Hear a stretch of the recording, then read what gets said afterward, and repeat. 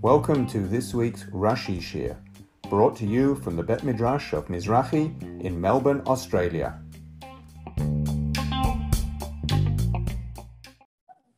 So, good evening, and here we are on Perek Kaf Zayin, Pasuk Kaf Tet.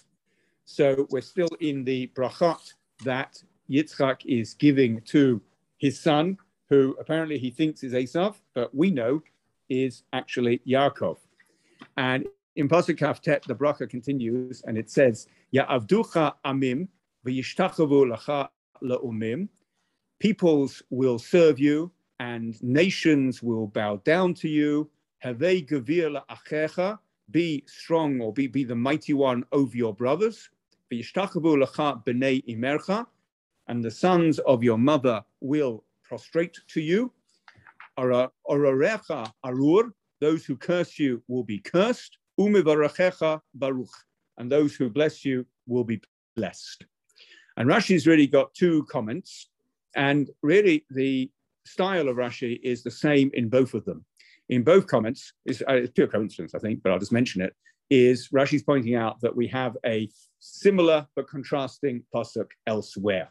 And Rashi is the one who explains why things, if they're similar but contrasting, why they should be. So the first comment is on Bnei Imecha, the sons of your mother.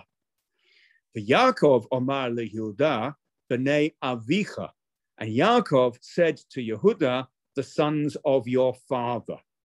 This is a reference to Bereshit Perek Mem Tet Pasuk Chet, in the brachot that Yaakov gave to his sons on his deathbed.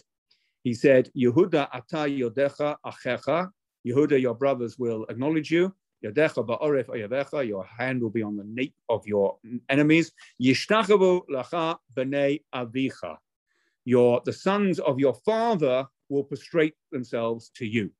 And yet here it says the sons of your mother. Yishtachavu lacha b'nei imercha.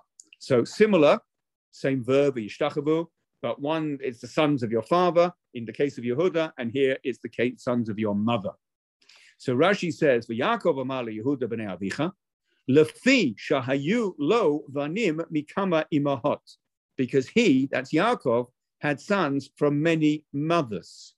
So there's no point in saying to Yehuda, the sons of your mother shall bow down to you, because that would only be 5 other sons, and it would leave out the sons of Bilhah and Zilpah and Rachel.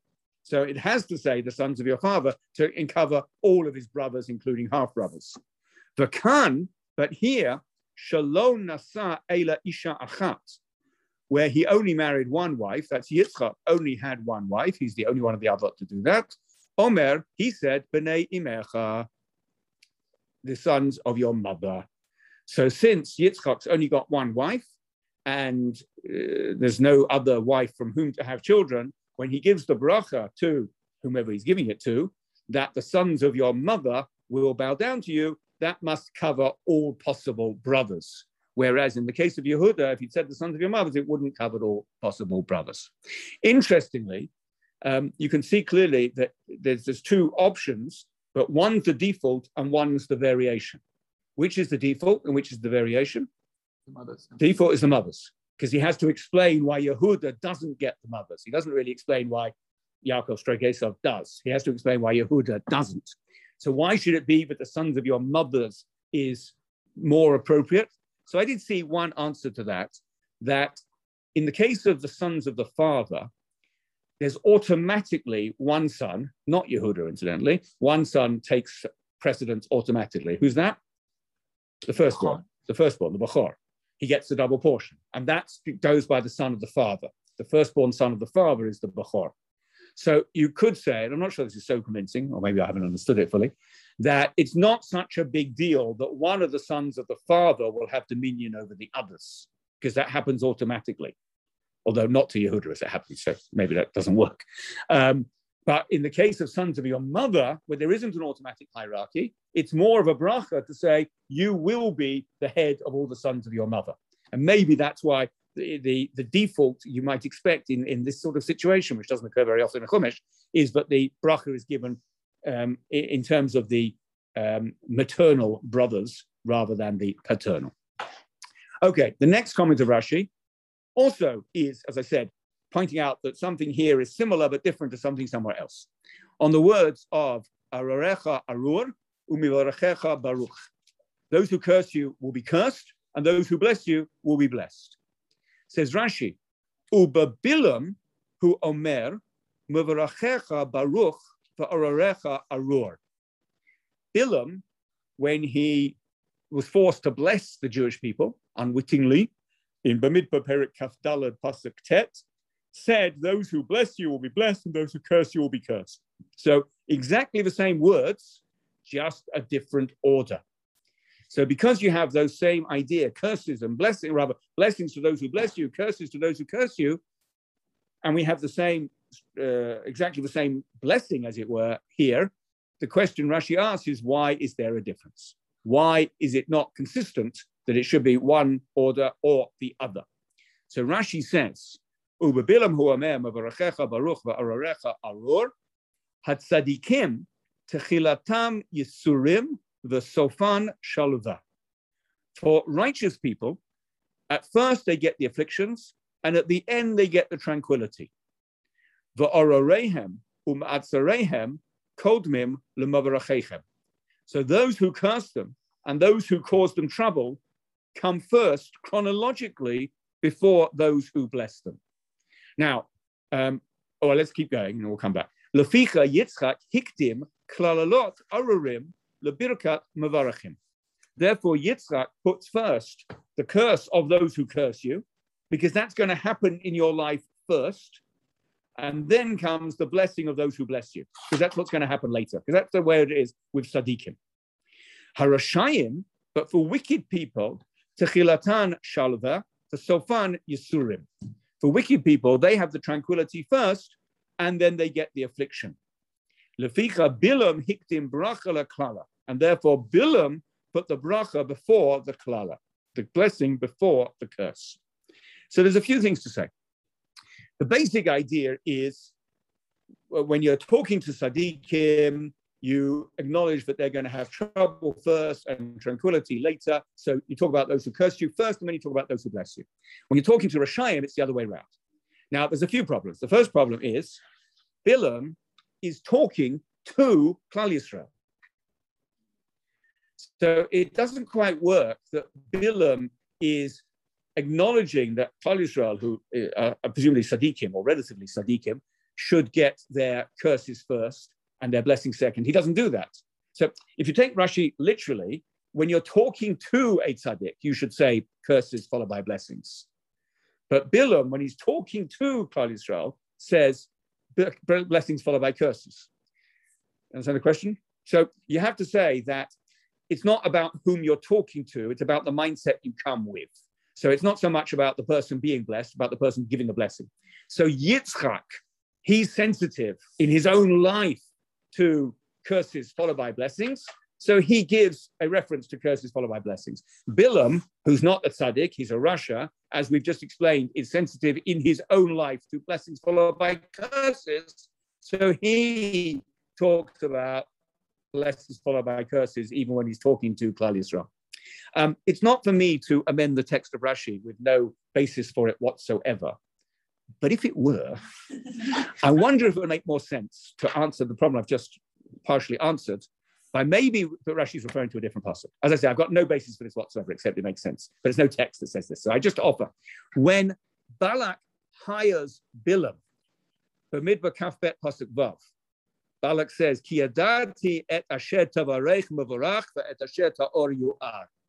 I know, says Balak to Bilam, that those whom you bless will be blessed, and those whom you curse will be cursed. And that's perfect, because that's Russia talking to Russia. So that would fit better with the way Rashi presents it. But two problems with that. Number one, in the pasuk that is in our Rashi is got the exact same words, just in a different order, as the bracha from Yitzhak to Yaakov, whereas the words from Balak to Bilam aren't exactly the same words. And number two, what a chutzpah it is for me to suggest that our text of Rashi is wrong. But I just sort of point out that we do have blessing followed by cursing in relation to Bilam when you're talking to Bilam, which fits a bit better. He gets curses followed by blessings, I'm pretty sure. Beginning of Lech Lecha, Perik Gebet. Yes, I thought of that, and I think. Oh, wow. Oh, Pasuk Gimel, blessings followed by curses. Okay, well, I did actually think of that, but obviously I didn't check it carefully enough, because that's a big question to which I don't have an answer. That's Hashem talking to Abraham. Maybe. I don't know. This is perfect. If he was like, no, I'm not going to say it. Okay, all right, okay. Can turn the tape off. Okay. The next thing is, which might shed light on this, I don't know, is what does it mean that Tzadikim Techilatam Yisurim V'Sofan Shalva? So there's two possibilities, obviously. One is it's all in this world, and the nature of Tzadikim is they toil and they toil and they toil, and that's how they start off life. And then, because they're not interested in instant gratification. That's the difference between Yaakov and Esav, by the way. Esav needs the soup now. Yaakov is prepared to wait. So tzaddikim are prepared to wait for their bracha. So they struggle and struggle and struggle. They work on their middles. They learn Torah. They undergo challenges, and hopefully they later on get the gratification, just not instantly. The trouble with that is it doesn't always happen. So I'm not quite sure how Rashi could say that as if it's a devar yadua, but it always happens.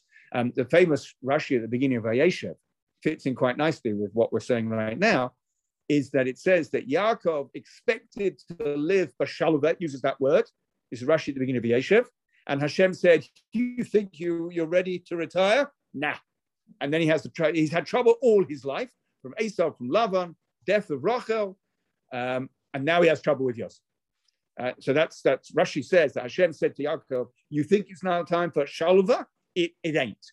So, which leads me to the second option of understanding Techilatam Yisurim V'Sofan Shalva as referring to Olam Hazeh and Olam Haba. That Tzadikim, they get their reward, and they get a good reward in Olam Haba. And Rashayim don't. Rashayim, as we know from many sources, sometimes Hashem chooses to give them their reward in this world, which means they lose out on their reward in Olam Haba. So that fits quite nicely with Techilatam Shalva in this world, for Sofan Yisurim, but they get paid back in Olam Haba. The trouble with that, though, I'm still not entirely satisfied, is because if you're talking about Olam Haba, it's not that somebody blesses you in Olam Haba, or conversely, somebody curses you in Olam Haba. That's HaKadosh Baruch Hu, is meting out the reward and punishment. If the Shalva is Olam Haba, then who is the Mavarech? Who are the Mavarachim, plural? That's hard. So I haven't got better answers to that. That's the sort of discussions that we find on this comment of Rashi. Could it be like in future generations rather than in your particular lifetime? That's also not fitting in literally with the words, but then nor is Olam Hazeh and Olam Haba. Possibly. So the other struggle and the later generations reap the benefit. I mean, the key point is we have to find cursing prior to blessing. That's the key point. And the reverse in the lives, or the ultimate lives, or the eternal lives of Rashayim. So anything that indicates curses followed by blessing for Tzadikim will, to some extent, satisfy. But the two explanations I've given and what you've said, they're not problem-free in terms of understanding. Okay, Pasuk Lamed. Vayehi ka'asher kila Yitzchak levarech et Yaakov, and it was when Yitzchak finished blessing Yaakov. Vayehi, and it was Ach. Ach is a funny word. It doesn't usually get translated, but it means some sort of but or just. Yatsa Yaakov. Yaakov went out. Me'eit pnei Yitzchak aviv, from the face of Yitzchak, or from being in front of Yitzchak, his father. Ve'esav achiv ba mitzeido. And Esav, his brother, came from the hunting. Says Rashi. Now, some texts say the Rashi's opening words are quoting Yatsa, and others have Ach Yatsa. And it is a dispute amongst the commentators of Rashi and amongst the original manuscripts of Rashi whether the word Ach should be included there. But either way, Rashi's comment is Zeh Yotzei v'zeh ba. This one went out and this one came in.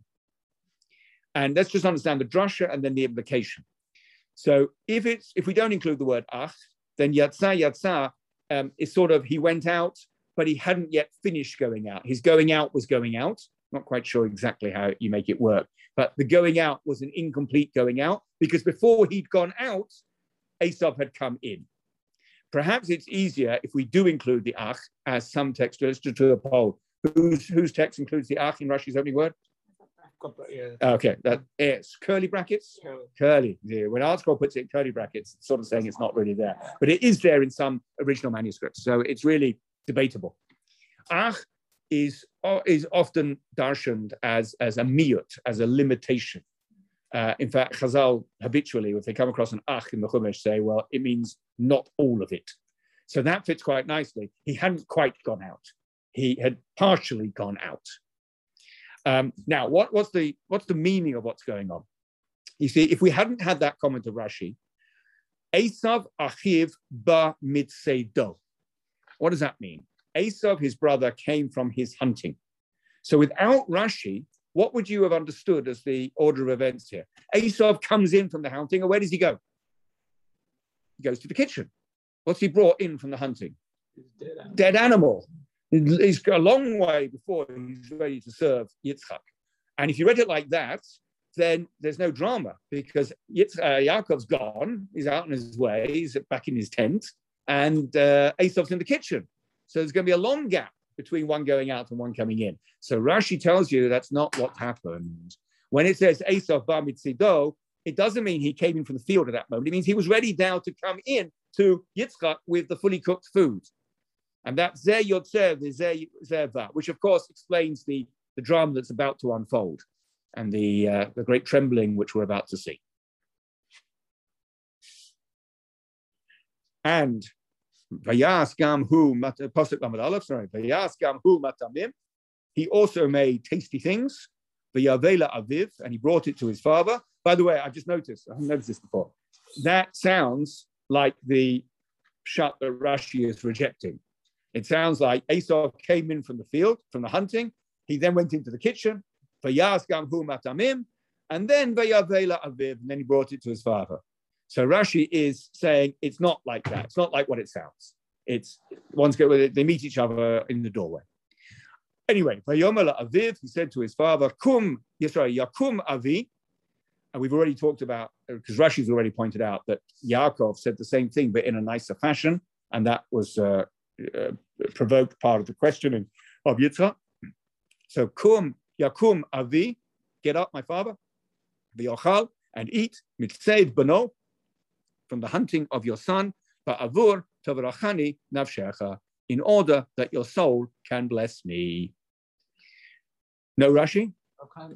I don't know if there's I'm not sure about the English term, but is there a way, like you say, also Esav, is there a tense that had cooked thing? Is that, I mean, this is like a perfect tense, I think it is. Is there a way that can be translated in this way, that also Esav had made matamim, so that solves Rashi's issue, if that makes sense? Okay. Possibly. It's pluperfect that you're looking for. That Esav had cooked the matamim. Now, Hebrew doesn't have a pluperfect, which means when you have a past tense, you could read it as a pluperfect. Slight problemet. Rashi on Bereshit Perek Daled Pasuk Aleph establishes a rule that if the subject precedes the verb, you read it as pluperfect. On the words Va'adam Yada et Chava Ishto, which I won't go into now, we actually have had, and there's a particular implication that you can learn from that Rashi, but we won't talk about that right now. So I'm tempted to say no, because here we have verb followed by subject, which according to Rashi's rule implies perfect rather than pluperfect. Having said that, you could possibly read it like that, and that would, and maybe you're right, maybe Rashi is reading it like that based on his previous comment, and that then makes sense. Okay, there is no Rashi on Lamed Aleph. On Lamed Bet, there's also no Rashi. Vayomer lo Yitzchak Aviv, mi ata. Yitzchak said to him, who are you? You can see that despite Rivka's best efforts, assuming this would go smoothly, Yitzchak is quite concerned to check who is in front of him. Vayomer, and he said, Ani bincha b'charecha Esav. By the way, we talked last week and the week before about how Rashi is at great pains to, I would put it, minimize Yaakov's non-truth telling. Anochi Esav B'charecha, Esav is your firstborn. Perhaps what we should have said is part of what is pushing Rashi in this direction is, like we've seen today, and like is a very common feature of Rashi, the contrast with this verse. Because Esav is asked the same question and he answers differently. So the fact that Yaakov answers differently leads Rashi to ask, why does he answer differently? And then he gives the answer that he gives, which is to minimize the non-truth telling. But Esav's answer is, I am your son, your firstborn, Esav. It just occurs to me again just now, there's an idiom in Hebrew about Rachel bitcha katana, Rachel, your younger daughter. And what's the origin of that? It's based on it's an idiom when you're being very precise.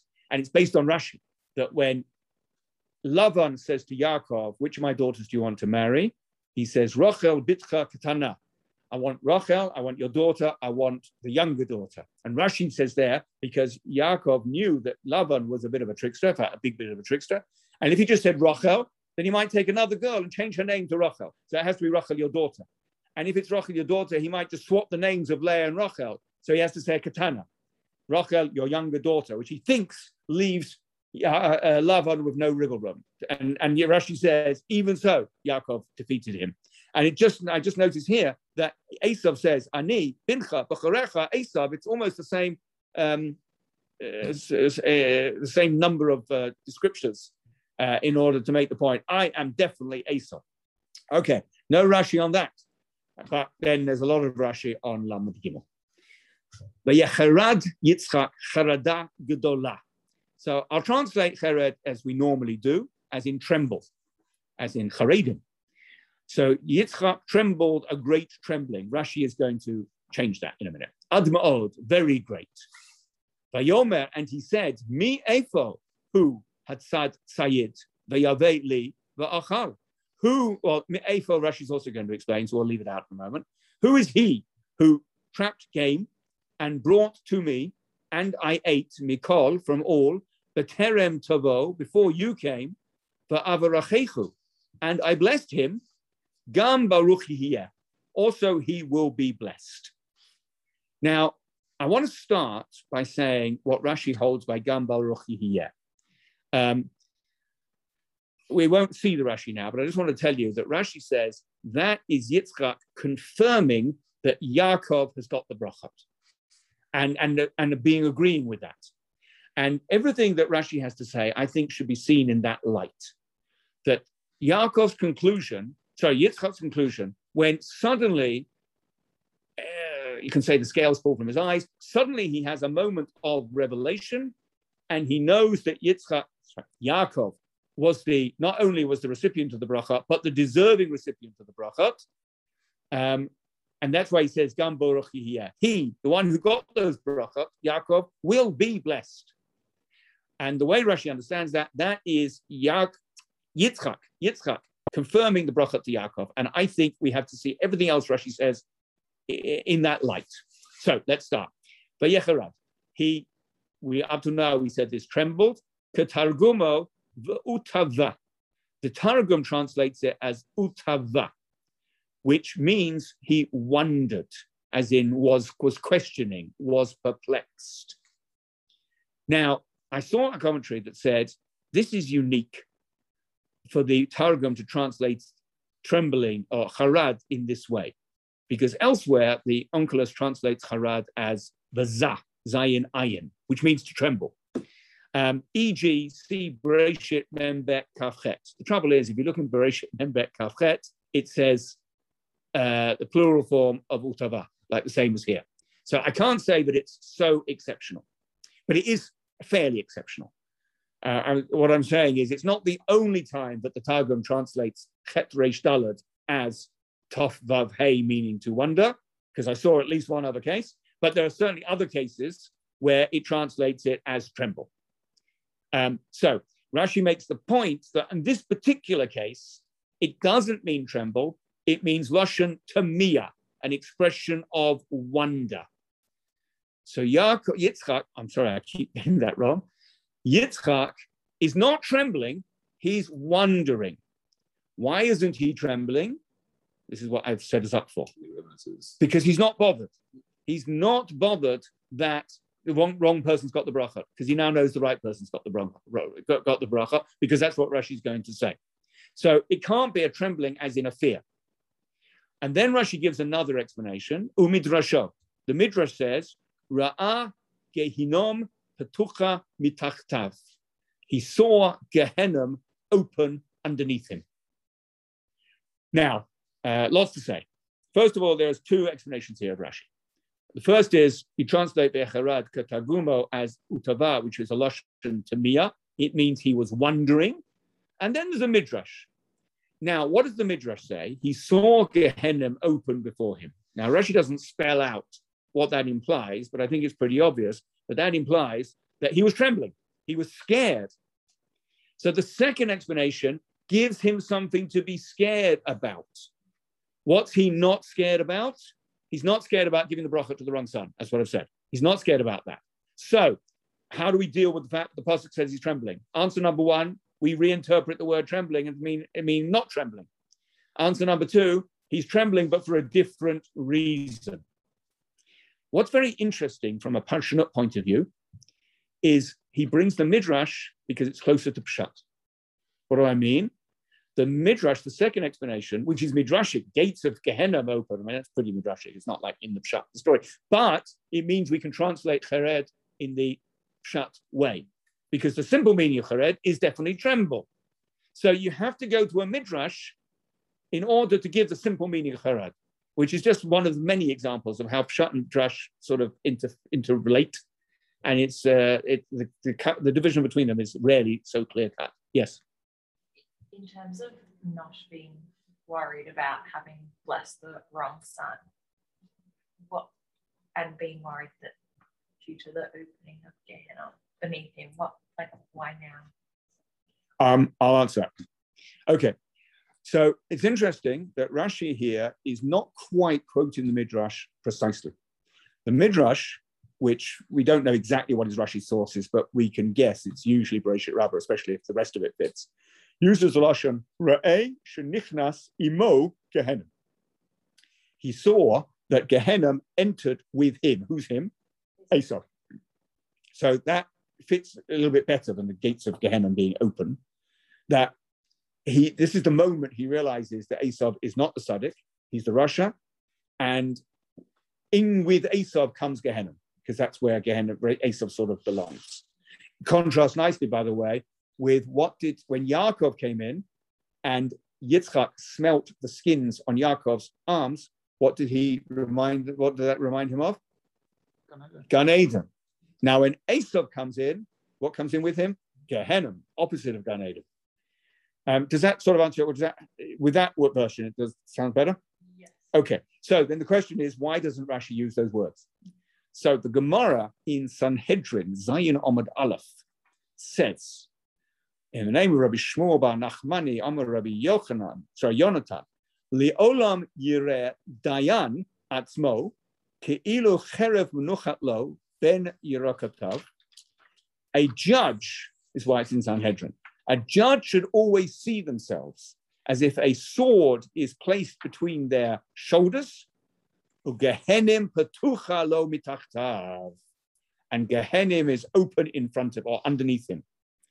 In other words, Rashi takes the lashon of the Gemara here, rather than which is not directly related, but he picks up those words from the Gemara rather than the words of the Midrash. He used the words Gehenim petucha lo mitachtav, identical words to what we see in the Gemara. Because now, what's the connection? Why does Rashi go to that Gemara to find words? Because what is Yitzchak at this moment? A judge. He's judging between the sons. And the message of that Gemara is not about Yitzchak and Yaakov and Esau. It's about when you're judging, you should realize how auspicious your task is and how critical it is that you get it right and how disastrous it can be if you get it wrong. And I think that's what the Gemara means by Gehenim is open in front of you, that if you get it wrong, you can fall in. That's how close you are. So it doesn't mean you're in Gehenim. It doesn't mean, unlike the words of the Midrash, Gehenim has come in. But because you're performing an act of judicial decision-making, the gates are open and you could chas v'shalom fall in. And so perhaps Rashi is incorporating that idea of the Gemara because Yitzchak is performing the role of a judge. He's judging which son is worthy, and he's got to get it right. And he has got it right. But that would explain also why he's trembling, based on what I've just said, that he is fulfilling the role of a judge and he's got to get it right. And that's why Gehenna was opened before him. And you'll understand that he trembles because maybe he's got it wrong. That's what he's worried about. Not that he has got it wrong, by the way. So again, even with this second explanation, Rashi's not going back on the fact that he thinks he's got it right, but he's just got to be aware of how important it is. Want to add?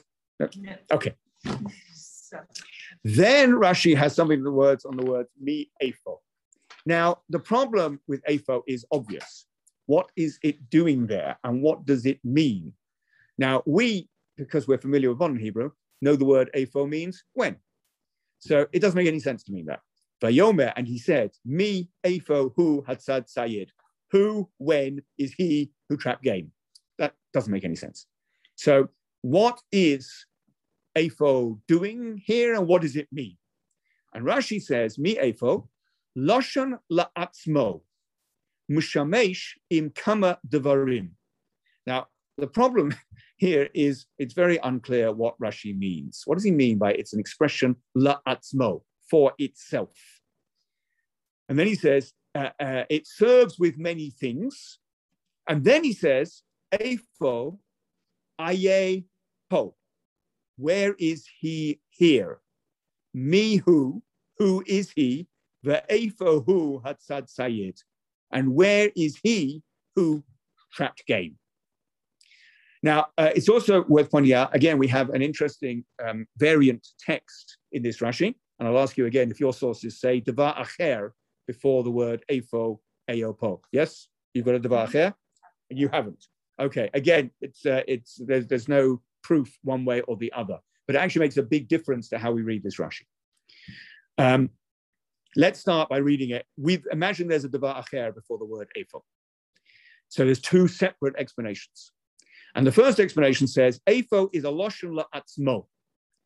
And according to this way of reading this Rashi, we can say la'atzmo means it's not a murkav, it's not two words stuck together, it's an independent word. And it's an independent word which means many different things. Mishameshim kama devarim. For instance, in Bereshit Lamed Zayin, Pasuk Tet Zayin, it clearly means where. In Yeshaya Kafbet Pasuk Aleph, it clearly means now, as in ata. In Shoftim Chet Yud Chet, it means how, as in ech, as in how are you.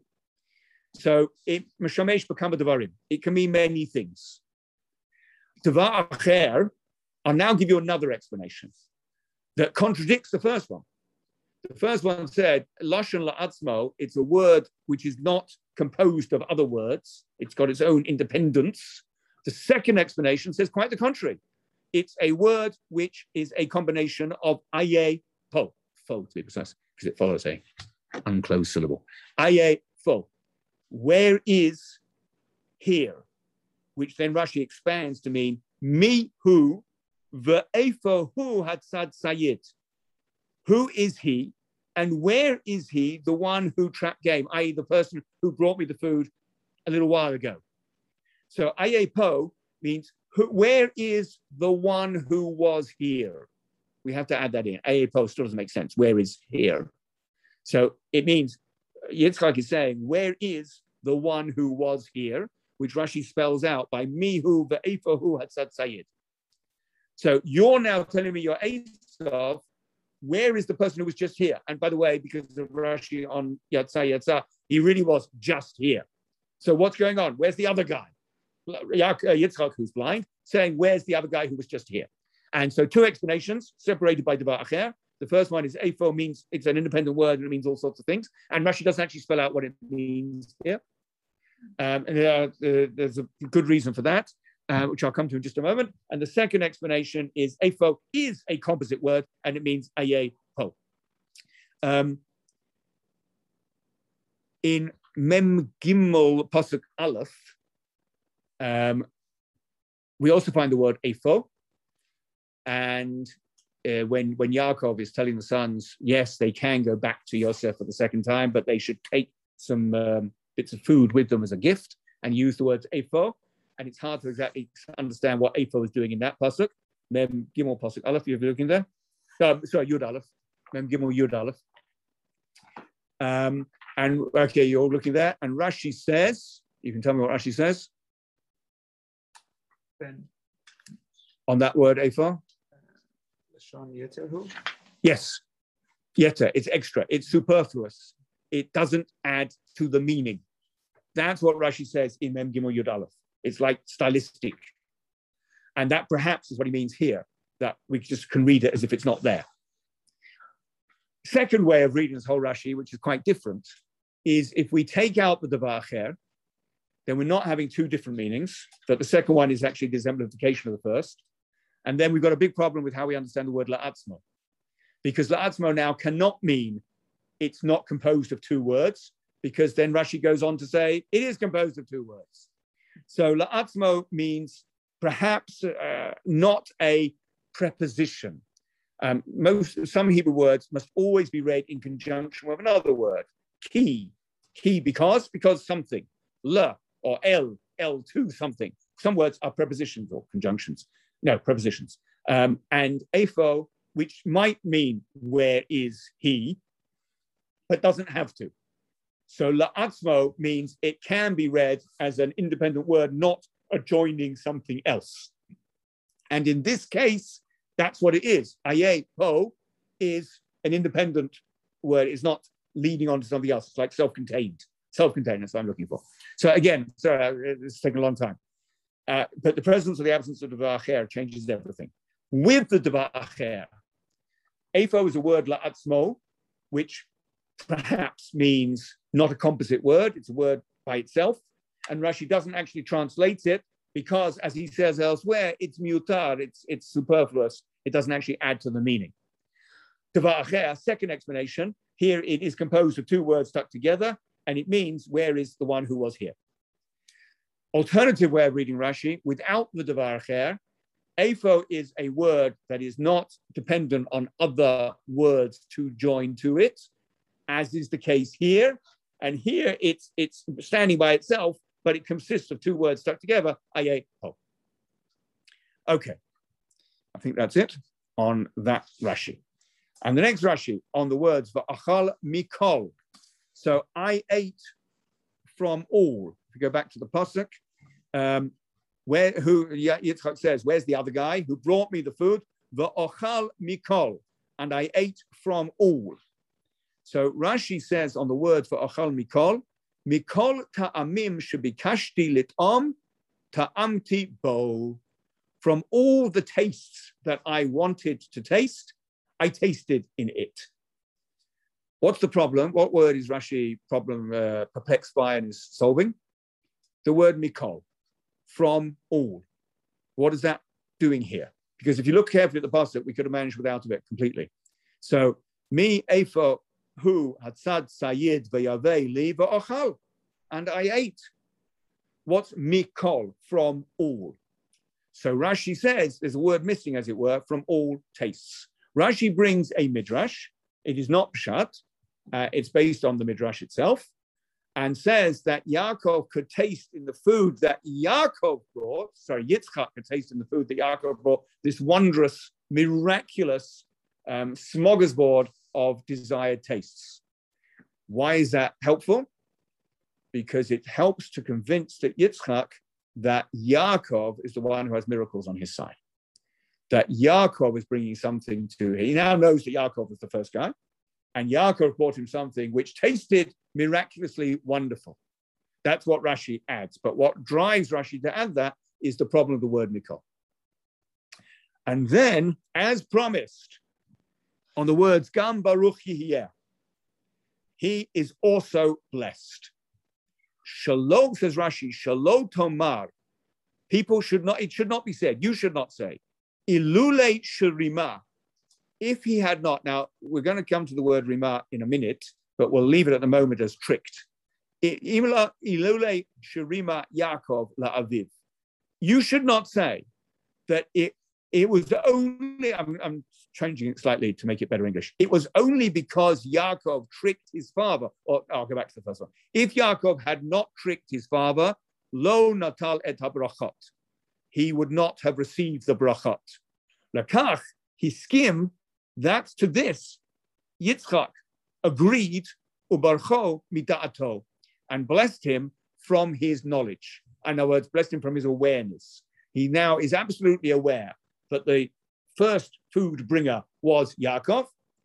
And according to Rashi, Gam Baruch Yeh means even though I now know that he was not the one I thought he was, I am saying that he is blessed, and that's midato. That's with Yitzchak knowing full well that he's now blessing Yaakov.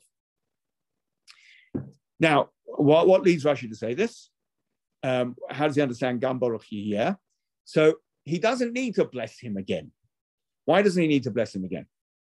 Yitzchak doesn't need to bless Yaakov again. I mean, Rashi actually answers this very nicely to the extent that you might not understand the question. But before Rashi, why doesn't Yitzchak need to bless Yaakov again? Because he's done it once. He's blessed him once. He's gave him a blessing. So Gam Baruch Yeh cannot mean, oh, I want to give him another blessing. It must mean I am confirming the blessings I've already given, because otherwise it makes no sense. And there's also, and this is included in the opening words of Rashi, Gam. Even he will be blessed, or also he will be blessed, also now that I know who he is. So this is the culmination of this verse. This is the verse where it all changes. Why does it all change? Well, according to Rashi's second interpretation of Vayecharad, the Gehenim, we didn't say it came in with Esav. I went out of my way to say it. He's not saying it came in with Esav, but the Gehenim makes Yitzchak aware of the enormity of the choice. We've also seen the blessing that there was in Yaakov's food, because it gave all those lovely tastes. We also now see the contrast between Yaakov, when I say we, I mean Yitzchak, sees the contrast between the way Yaakov approached him and spoke to him in a nice way, and that now that's become sort of complemented by the way Esav speaks to him in a not nice way. It all comes together, and he realizes Yaakov is deserving of the brachot. And according to Rashi, he's saying, please, nobody should say, now I've reached this realization, nobody should say that Yaakov only got the brachot through trickery. I am now endorsing the brachot in a non-trickery manner. You're looking perplexed? No? Okay, good. Okay, that covers Pasuk Lamed Gimel. And we go on to Lamed Dalet. Kishmoa Esav et divrei aviv. When Esav heard the words of his father, Vayitzak tza'aka gedola umara ad ma'od. He cried out a loud, a great and bitter cry, very much, a very great and bitter cry. Vayomer la'aviv barcheni gam ani avi. And he said to his father, bless me, also me, my father. By the way, this isn't Rashi, but it's just such a good vort that it has to be said. Who else cried aloud a bitter cry? Who was it? Mordechai. And why is that midah k'neged midah? Because whom was he crying about? Haman Hagagi. Haman Hagagi, descendant of Esav, and Mordechai is a descendant of Yaakov. So here, Esav cries the Tza'aka Gedola Mora Ad Ma'od, and there's a response that Mordechai ends up crying Tza'aka Gedola Mora, but not Ad Ma'od, not Ad Ma'od. So it's not a perfect midah k'neged midah. You know why? Because Esav deserved it. Okay, so Esav's cry, Esav's pain is greater than Mordechai's pain. It wouldn't be just if Esav's pain was precisely replicated as Mordechai's pain, because Esav did deserve some of that pain. Maybe he didn't deserve all of it. And that's why Mordechai has to suffer some of it. But Mordechai doesn't suffer quite as much as Esav did. It's not Ad Ma'od. Anyway. Yes, please. Say that again. Esther has it's not Tzaka. Esther or Mordechai? Mordechai. Yes, Sorry, you said Esther. Yes, the vort only works if you say a tza'aka and a tza'aka are the same thing. I mean, it was nice to swapping like Said and Said. So 90 is, you're saying 90 is a bit worse than 7, or Tza'akah of Tzadi is a bit worse than Oh, Tza'akah no, of the Zion. I just meant it like if we're being like liberal with our ability to stop Tzadis and Zions, then it bears well with like stopping Zaid and Zaid and like Zadon and like, Yes, I see what you mean. Yes, yes, okay, yes. I don't know if there's so much precedence for it. Yeah, yeah, I'm not sure. I don't know enough examples to say they're definitely interchangeable, but they're pretty close. It's like in these stories they are. Yes. Through great shit. Yeah. I don't know. Okay. All right. Thanks for that. Okay. No Rashi there. Lamed Vav. Vayomer ba achicha b'mirma vayakach birchatecha. So, sorry, I actually need to dwell. And Lamed Daled, Esav, crying his loud and bitter cry, says, can you bless me? And Yaakov, Yitzchak says, I can't, there's a problem, because your brother got the lot. He took your blessing. So there's nothing left. Turns out there is something left. And by the way, it also turns out there was something left all along, but we'll come back to that quite a bit later. But the word that Rashi is going to comment on is the word b'mirma. So we would normally translate that as your brother came in guile or in trickery, and he took the bracha. Rashi says, no. B'mirma means b'chachma, with wisdom, which is very, very different from mirma. Now, why does Rashi say this? Now, the first thing to say is Rashi says this elsewhere. And I think a very good example is Perek Lamed Daled Pasuk Yud Gimel, when Dinah has been kidnapped by Shechem, and Shechem comes to speak to Yaakov and Yaakov's sons and proposes a deal, but they'll all join together and literally be one big happy family. And the pasuk there says, Lamed Daled Yud Gimel, v'ya'anu v'nei Yaakov et Shechem v'et Chamor aviv. The Bnei Yaakov answered Shechem and Chamor his father, b'mirma, same word. V'yidabru asher timei et Dina achotam. And they spoke against or with those who had disgraced Dina, their sister. And what they propose is they say, you've all got to be circumcised. And the plan all along was when they were on the third day after circumcision, when they were at their weakest, that Shimon and Levi would come in and wipe the place out, basically, and rescue Dinah. So it sounds like that's the mirma. It's a pretty low trick to play. But Rashi says it's not mirma, it's chachma. And I think it's reasonable to say that Rashi doesn't think that the Avot and the Shiftei Ka committed mirma as in guile. He thinks that what the brothers of Dinah did was the right thing to do, was a wise thing to do, was a thing of chachma, not a thing of mirma. Certainly not for now, in fact, not for this year. It's a fascinating discussion of how the Meforshim view the actions of Shimon and Levi, were they justified or not. The Ramban's got a lot to say. The Rambam is brought into this. It seems that Rashi, who doesn't have much to say on it, but this is the crucial comment of Rashi, one word, sounds like he is approving, because he takes mirma from what might be its usual meaning and replaces it by chokhmah. And he does the same here, which I think makes a statement and also answers a question. It makes a statement that Yaakov, in Rashi's eyes, is not acting with guile, with trickery, but he's doing the right thing. Now, he's doing it in a tricky way. He's dressing up, he's pretending, he's possibly lying, although, as Rashi says, we've talked many times, Rashi minimizes the extent of the lie. But there is a deception, there's a deception. But it's a deception which is not castigated in a negative light. It's not a deception through, let's use the English words, through guile, but it's a deception through wisdom. So a deception through wisdom is not something that's so bad. And it's not something that we should be asking, how could Yaakov Avinu, Titein Emet Yaakov, have to do, how could he do that? He did something b'chokhmah. He did, and the chokhmah is at worst a neutral term, at best a positive term. He also answers the question, which I've often been bothered by. I actually didn't see this anywhere, this is just from me, that if mirma is something negative, then what is Yitzchak doing by telling Esav that your brother is a trickster? it's not helpful. It's not going to help the family dynamics. And it's Lashon Hara. It's actually worse than Lashon Hara. You could argue it's Rechilas because it's not necessarily true. Rashi's answered that at one stroke. By saying the word Mirama means Chachma, now suddenly Yitzchak is not saying something negative about Yaakov. So the question of why does he say this to Esav and how can he speak Lashon Hara is taken away because it's not a negative thing. But you all got Chumash Bereshis, so you probably won't be able to look up Shemot. You can.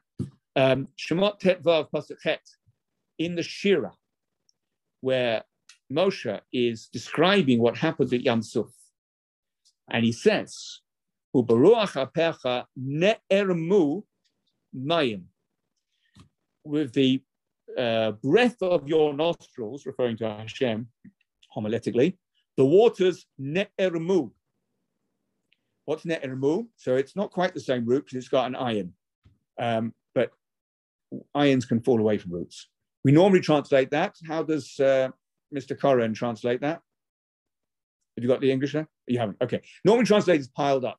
The waters piled up.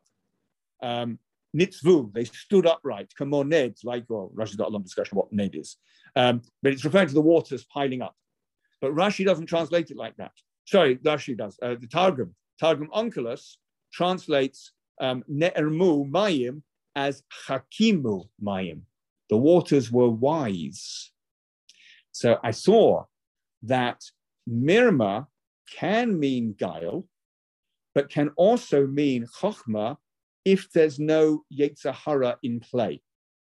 Waters can't be tricky in a negative way because waters have no Yetzer Hara. They're inanimate. So you can't say that the waters were behaving deceitfully. So what the waters were doing, the Targum translates as Chochma. Similarly here, you have Yaakov Avinu. Yaakov Avinu can't be acting in a bad way. You know why? Because his Yetzer Hara he wouldn't have a Yetzer Hara to tell him to go and deceive his father. He's acting out of pure motives. He's doing what his mother tells him. He's doing what is necessary to safeguard the inheritance of Klal Yisrael, to benefit us. So he's doing the right thing. So you can't ascribe to him a negative judgment, like you can't ascribe to the waters negative judgment, because that's absurd. It's just as absurd to say that Yaakov acts with guile. So just as with the case of the waters, we have to translate a word very similar to Mirama as Chachma. So here, Rashi also translates Mirama as Chachma, because in the case of Yaakov Avinu, it just can't be that he's acting in an underhand, tricky, negative way. Hence the translation as Chachma. Okay. We have a long Rashi coming up. No, I'll tell you what, I don't want to rush it in the next 4 minutes. So we will start next week with Pasuk Lamed Vav. As you can see from your text, there's a long Rashi coming up, so we'll give it the time that it deserves.